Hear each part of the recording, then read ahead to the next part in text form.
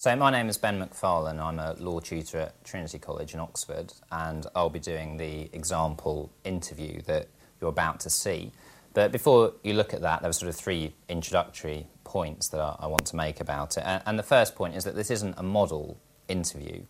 So that means both from the point of view of the style of the interview and also of the performance of the interviewee, it's not meant to be a model interview that you should be trying to necessarily replicate if you are interviewed for an undergraduate law place at Oxford University.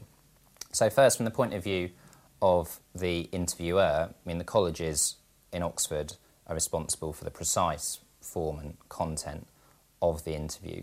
All the colleges are looking for the same things, we're all looking for the same criteria, and obviously we operate broadly similar interviews, but the precise form and content can vary slightly from college to college.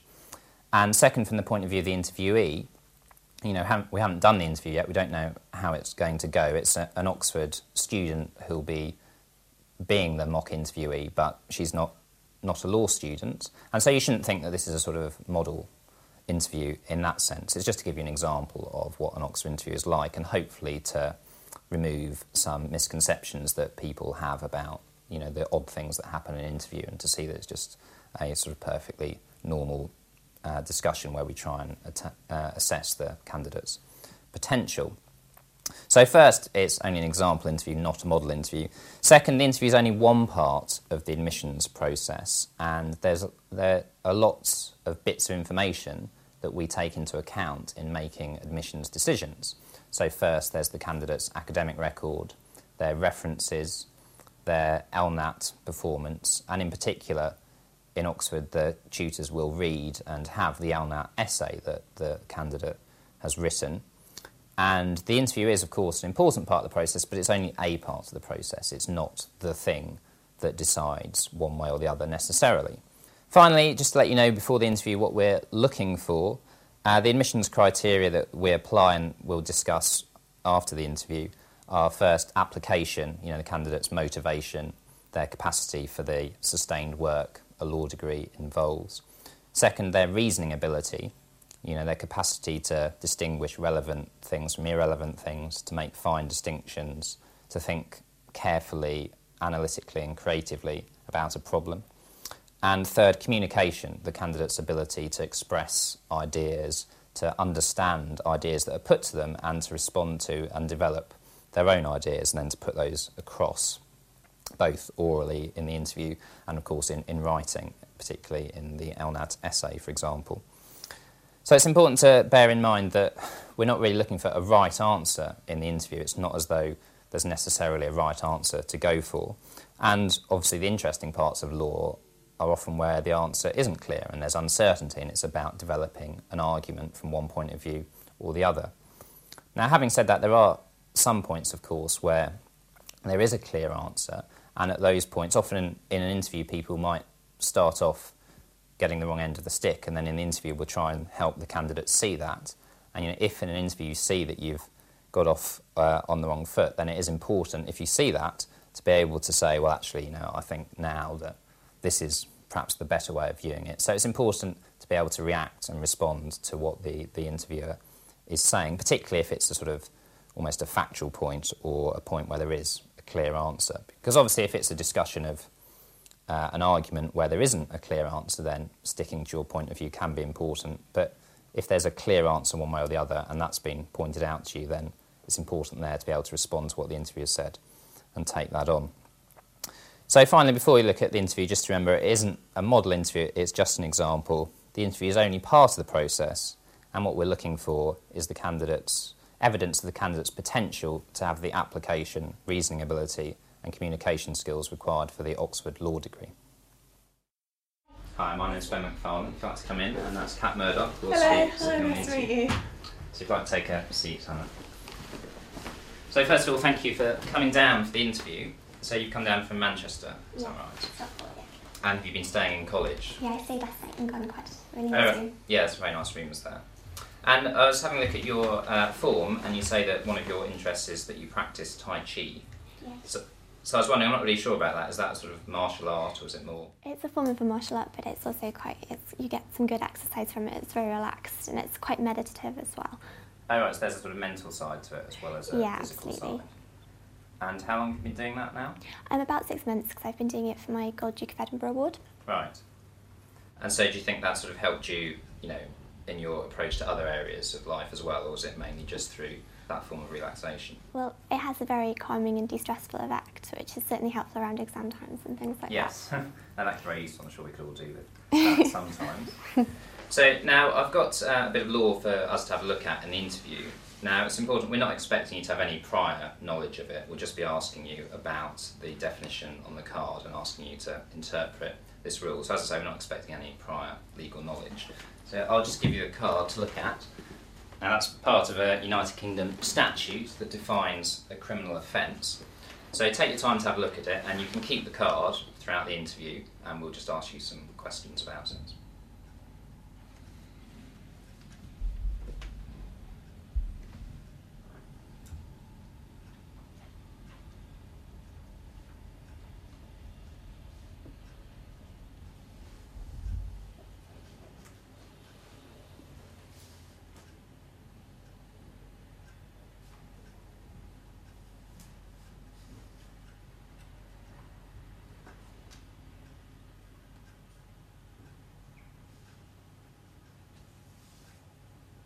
Okay, so did you have any questions about it before we start? When it says conveyance, does it mean anything particular, like a car or...? Yes, well, that's one of the questions I was going to ask actually. So, you say car, I think that's probably right. So, in the context of this particular rule, what sort of thing do you think conveyance might mean here? Yeah, car or any vehicle, motorbike, truck. Yeah, exactly, I think that's right. So, conveyance can mean different things in different contexts, but as you say here, it can sort of mean car, truck, and so on. So, could you think of a sort of factual example where this crime might be committed? Theft of a car. Yeah, no, exactly, that's the type of situation where the crime might occur. Okay, so let me give you an example of, a seemingly different situation, and we'll think about whether this offence might have been committed in that case. So let's say we have a defendant who's out, and it begins to rain very heavily, and they don't have an umbrella. So there's an unlocked car at the side of the road, and they open the door to the car and stay in that car for half an hour until the rain passes by. Now, going on the definition on this card, do you think it might be possible to say they're guilty of this particular offence? Well, in the second sentence it says he takes it for his own use. Right. And he is using it, but lastly it says drives it or allows himself to be carried in it, and it's not following that part, so I guess he couldn't be guilty of this, but maybe breaking into a car. Well, that's true. There might be other offences. Yeah. So if we just concentrate on the one on the card, now you're saying there that certainly he hasn't driven the car, has he? Now, looking at the definition, do you think someone has to drive the car to be guilty of this offence? Well, it says allows himself to be carried in it or on it, so if somebody else was driving, maybe they could be. Okay, that's true. That might be a possibility. So we've got the possibility of driving or allowing yourself to be carried in or on it. Now, might it be possible for someone to be guilty of this offence even if they haven't driven and even if they haven't allowed themselves to be carried in or on a car? If they have the consent of the owner of the property, or the owner was in it, then no, he wouldn't be guilty. No, that's true. If they have the consent of the owner, then clearly they're not guilty of the offence. So, in this case, the defendant doesn't have the consent of the owner. He's just taken advantage of the unlocked car here. So, if you're trying to prosecute this person, it may seem harsh as you say, but if you're trying to prosecute them going on the definition on this card, do you think there's any way you could do that? I would say if he's not driven it and he has to fulfil each section of this statute, then no, he's not guilty of this. Okay, so looking at the first part of the statute, do you think it might be possible, if we're concentrating on that part, to say that you can possibly be guilty without necessarily having satisfied the second part of the statute? Yeah. Yes. Okay, so you think it may be possible to be guilty if you satisfy only the first part? Well, it depends if to prosecute someone they have to be guilty of the whole That's true, yes. Then he couldn't be guilty, but you could say that for definite that he's taken it for his own use. Okay, well let's concentrate on that part, this question whether he's taken it for his own use. So in what sense in our example do you think the defendant has taken the car for his own use? Well, in the sense that he's got in the car, preventing the owner of the car entering the car. He's in the car, the other person can't use it. He may not have moved it, but by entering the car, he's kind of taking the ownership onto himself. Okay, so I think that's a good way of putting it. You might say he's taken something, he's taken ownership, or perhaps he's taken control of the car, even if only for a short period. So that's one interpretation, isn't it? We could say he has taken it. Now, if you're trying to defend that person on the interpretation of the word takes, is there a different interpretation of the word takes we could give that means he hasn't taken the car? Well, yeah, takes implies that he's moving it somewhere else and taking it from its original position, and it's not been moved. So maybe in that sense of the word, he's not guilty. Yeah, I think that's right. There are two possible interpretations, aren't there, of this word takes here. So could you just summarise what those two different interpretations of takes are in this context? Well, in one sense, the word take could mean taking ownership, and so taking something from the car.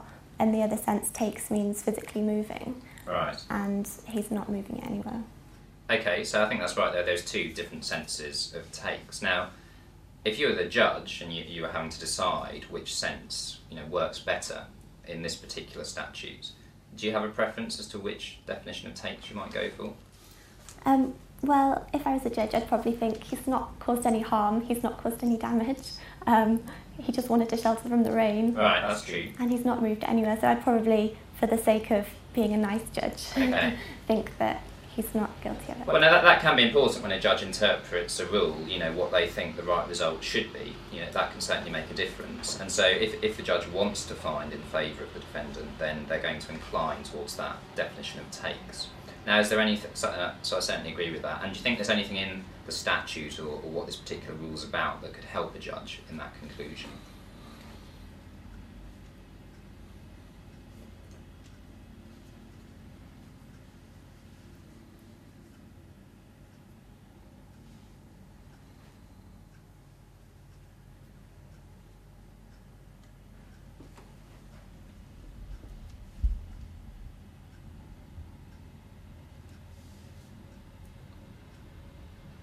Nothing jumps out at me, if I'm honest. Okay, well, I suppose one thing is, at the start we were saying about a conveyance and what a conveyance means. And why was it that you were thinking that conveyance means things like cars or trucks and so on? Because it had the word drives in the last sentence. Okay, well that's true. I mean, that's a good point. And might that word drives help us interpret the word takes? Do you think a judge might be able to make an argument? Oh, so in this sense, because the drives implies mobility and moving somewhere, take should be interpreted in the sense that it's being moving instead of just taking ownership. Right, okay, no, I think that's a good way of putting it. So could you just summarise then what a judge might say, what his or her reason might be for preferring that particular definition of takes? A judge might think that because the statute has the word drives in it, which implies mobility and implies moving an object, that the word takes should be interpreted as moving that object somewhere else. Okay, so that could be, as well as the sort of judge's general sympathy, that definition, that way of interpreting the word takes might also help them reach that conclusion that the defendant isn't guilty. Okay, so let's take a slightly different example now. Let's say that someone has a very valuable car that's parked in the street, and it's locked up and everything, so that it can't just be driven away.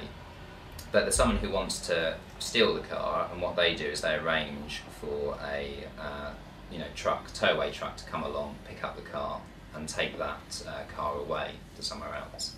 Now, going on the definition of this offence, might they be guilty of this particular offence in that situation for arranging for the towaway truck to come along and move the car? Well, that's a difficult one, because he's not driving it, he's not in it or being carried in it. That's true. So, in that sense, he's not guilty of this.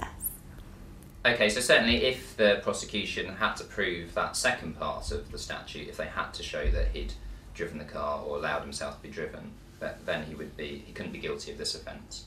Now, might it be possible, looking at the definition on the card, do you think, to say that the defendant can be guilty nonetheless? Well, he is taking it for his use or another's use. Okay, that's true. So going through the definition, we could say, well, the person's guilty of offence if, he takes the car for his own use, which seems to have happened here. And so do you think once the prosecution had proved that, do you think the prosecution could stop and say, well, we've shown that he took it without consent or without lawful authority, and that's enough? Well, I would hope so, because there's certainly been a crime committed. Well, that's true. It's in contrast to the other example, this might be a case where the judge actually does want to find the defendant guilty of this offence. So looking at the sort of precise wording here and the way that the first part and the second part are linked together, do you think there's any way that the judge could justify finding the defendant guilty?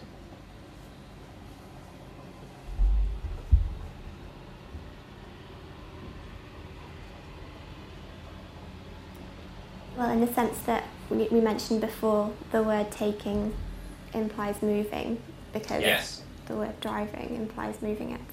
So I think, yes, he could argue that. So I think you're right, on the definition of takes that we were discussing before then, we could certainly say the defendant's taken the car. So, for example, let's say that Parliament, when they drafted this statute, if they wanted to make clear that the defendant had to be guilty of both the first part of the statute and the second part of the statute, then they might have linked those two parts together by saying you're guilty of an offence if you take the car, if you take any conveyance for his own or another's use, and also drive it away or allow yourself to be carried in or on it. Now, is that how the two parts are linked here? Are they linked in that way? Or? Well, it says or, so it implies either one will. Okay, so that could be quite important, couldn't it? So if you're the judge in our example where someone has taken the car away in a tow-away truck, and the judge wants to find them guilty of this particular offence, might it be possible for the judge to do that? Yes, because he's guilty clearly of the first clause, if not the second. Okay, that's right. And so we agree he's guilty of the first clause, and the question then is that enough to be guilty? Being guilty of the first clause, is that sufficient?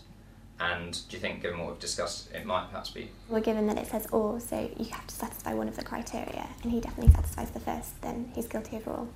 Okay, so I think that's right. I think on the wording that there's both that first criteria and there's the alternative, there's the second one, so it could be either of those two things. Now, if Parliament wanted to do things differently and to make clear that you had to satisfy both of those two parts to be guilty, what particular word or phrase in the statute do you think they might change? They might change or to and. Okay, and which particular? I think that's right. And which particular or? If he takes any conveyance for his own or another's use and knowingly. Okay, so that word or there after another's use is obviously quite an important word in understanding how the statute fits together. Now, I think that's right. So that means perhaps that in the first example where the defendant takes shelter in the car, going back to that first example, why precisely there is it that the defendant isn't guilty when he takes shelter in the car during a rainstorm? Because of our interpretation of takes, because he's not taking the car anywhere. Right, so even in that first case, although you only need to be guilty of either the first or the second part, you still think the defendant's not guilty? Well, because of our interpretation of takes. Okay. So, whereas in the second example, can you just summarise why you think that the defendant is guilty in that second example? Because even though he's not driving it, and so not satisfying the second clause, he is satisfying the first clause, and so by the definition of or, he is guilty in that sense. And why is it in that second example that the defendant has taken the car? Because he's moving it from one place to another in a different location, his own location where the owner doesn't know. So. Okay, well let's take a slightly different example. Let's take a third example where, let's say, someone's parked quite close to my car and it's making it very difficult for me to get out. And I see that their car is unlocked and it's on a hill. So I get into their car, I release the handbrake and let their car sort of drift down the hill a little bit. And then, I put the handbrake on and move out of their car and drive off in my car, having given myself that extra bit of space. Now, technically speaking, on the definition on this statute, would it be possible to argue I'm guilty of a crime there? Well, I think the problem would be in the part where it says for his own or another's use, and you've taken it not to use it but just to move it out of your way. So it might be difficult to argue that you could be guilty of this even though technically you have taken it somewhere. Okay, so if you were defending me, you might try to say, well, okay, perhaps he has taken it, but he didn't take it for his own use. Now, what makes you think that I've taken it in this example where I released the handbrake? Well, you've not been although you've not started the engine, you've certainly been behind the wheel and you've controlled its movement. So in that sense, you have driven it.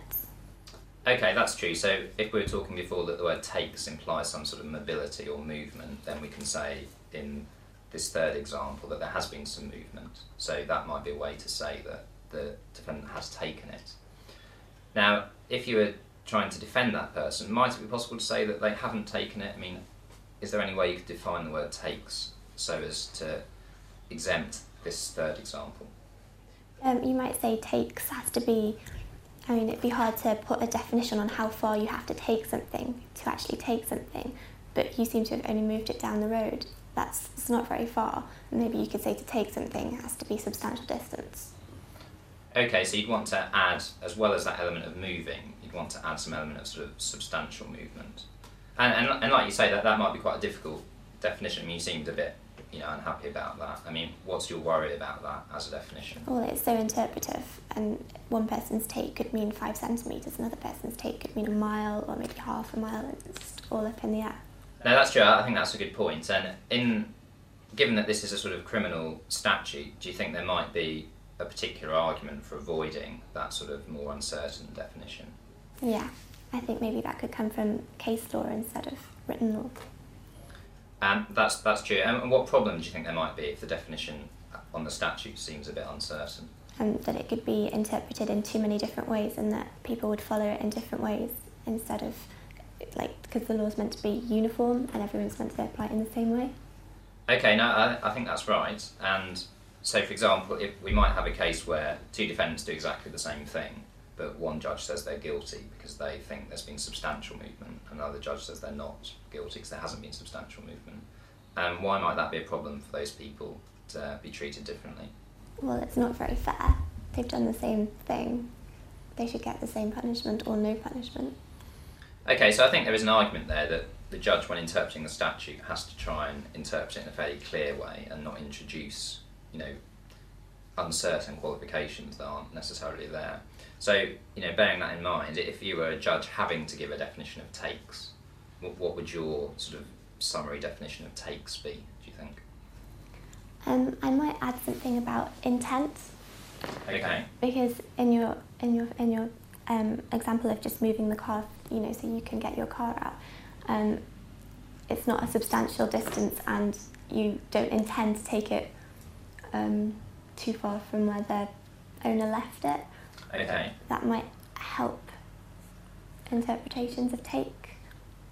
That's true. Well, again, you seem a bit reluctant there. Do you think that term "too far" might cause you a problem there? Because you're saying. Oh, yeah. Absolutely.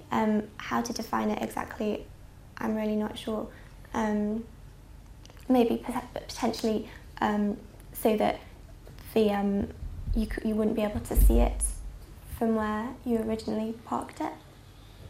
Okay, so you're sort of looking at things from the owner's point of view. And what is it that's making you do that? I think that might be a way of approaching it. So why do you think that's a useful thing to do, to look at it from the owner's point of view? Because the owner expects to find it where he left it, and if he'll return to the original place it was parked. If he can still see it, it won't be a problem. If he can't see it, then he'll think it's been taken, stolen. So. Okay, and in a sense, this particular statute, who is it there to protect, would you say, if it's protecting someone in particular? The owners of the cars, yeah.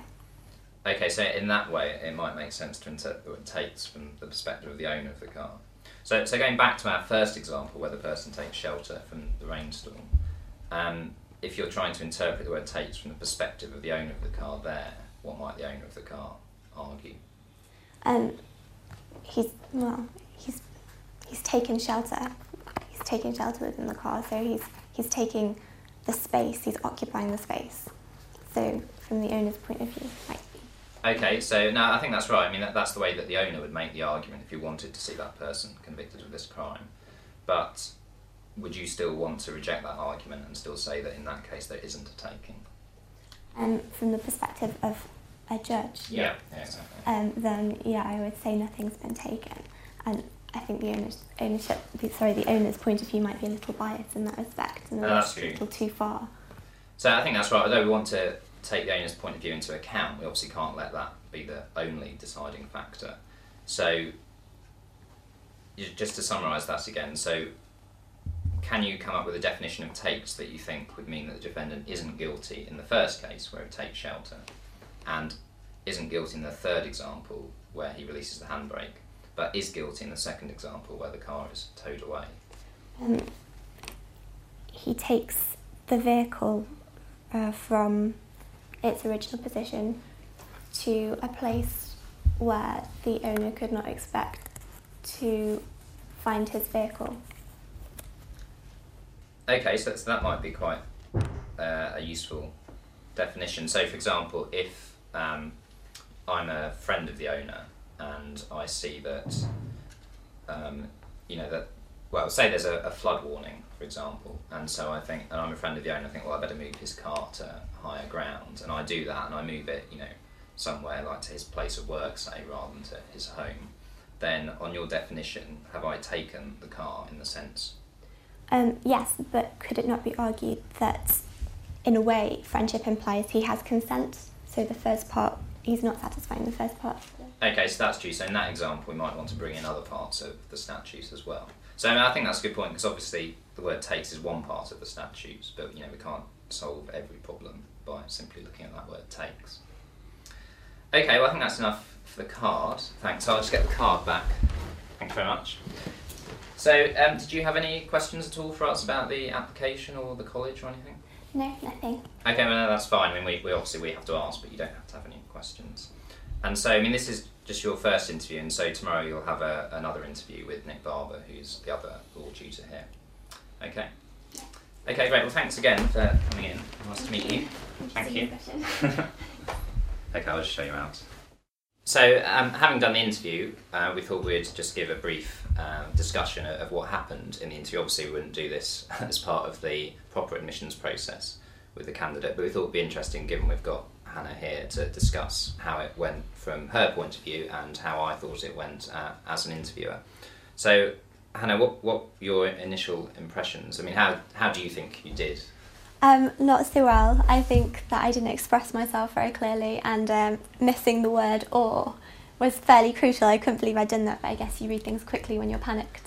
Well, that's true. I mean, certainly we recognise that the interview is a very stressful occasion, and particularly when you come in initially, you might not get off on the right foot. So that's why, later on in the interview, I came back to that bit, and then you spotted the point there. And so that's, we try and give you the chance to, make up for those sort of mistakes that you might have had early on. So, and in fact, one of the important things in the interview is that if you do make a mistake early on and it's pointed out, then the best thing to do is to, recognise that and then move on with it. And, I think you did that well. And it was clear that I think once you got going on other parts of the card, you then, were a bit more settled, and then you could see that point. And it's interesting what you're saying about you felt you didn't express yourself very well. Actually, one of the real strengths of it was that you did express some quite difficult distinctions very clearly, and your way of summarising what we discussed and putting forward the different meaning of takes, and that was very impressive. So that was a very strong part of the interview. I mean, did you feel that you were given enough chance to say what you wanted to say? Yeah, absolutely. And I mean, did it seem more difficult than you expected? Or? Yeah. When I read it at first and saw conveyance, I was like, oh no, what's going on? Don't panic. No, that's true. I mean, that's why we always ask at the start, what do you think conveyance means? And it doesn't matter whether you know it or not. I mean, maybe you just haven't come across the word before. So we asked that at the start just to make clear that, whether they knew it or not, that the candidate knows what it is for the forthcoming interview. And it's interesting that you say that it's difficult, because obviously what we're trying to do is gauge your potential, and we want to see you doing the best that you can.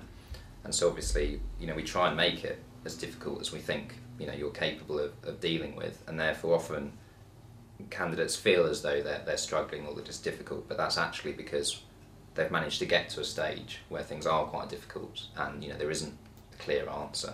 And lots of these points we discussed, there is no right or wrong answer. It's a question about your reasoning process.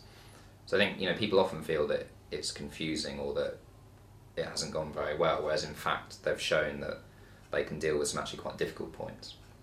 So, if we just asked sort of simpler questions, then we wouldn't really be testing the potential in that way. And because when you're a chemistry student at Oxford at the moment, and you're thinking about doing law, this didn't put you off doing law at all, did it? No, found it quite interesting, really.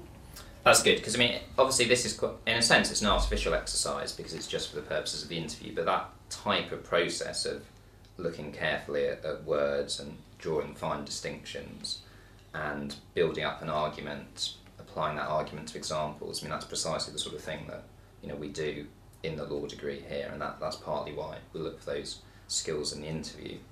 So the sort of criteria that we're testing for in the interview are the candidate's application, which is sort of motivation and capacity for sustained and difficult work. I think in the interview, you actually did quite well because you kept following the argument throughout, and you went back to that point about or, and you kept the examples in mind, so that was very good.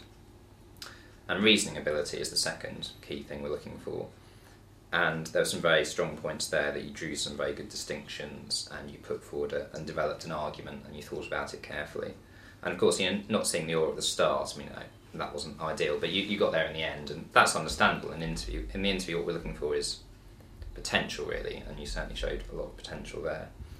And the final criterion, really, is communication, and I thought you did that very well. It's interesting to hear you say you felt you didn't do it so well, but I thought you responded very well to what I was saying, and you took the points on board, and you gave quite considered and careful responses. So, I think all in all that was a very good interview, and, you showed the potential to do exactly the type of potential that we're looking for. So, obviously, it's very important with interviews that they're only one part of the application, of course, but, I think that it went very well. So, it's interesting that there's that discrepancy between how you felt and how I felt, but I think that often happens in interviews. Okay, well, thanks again for doing it. Thank you.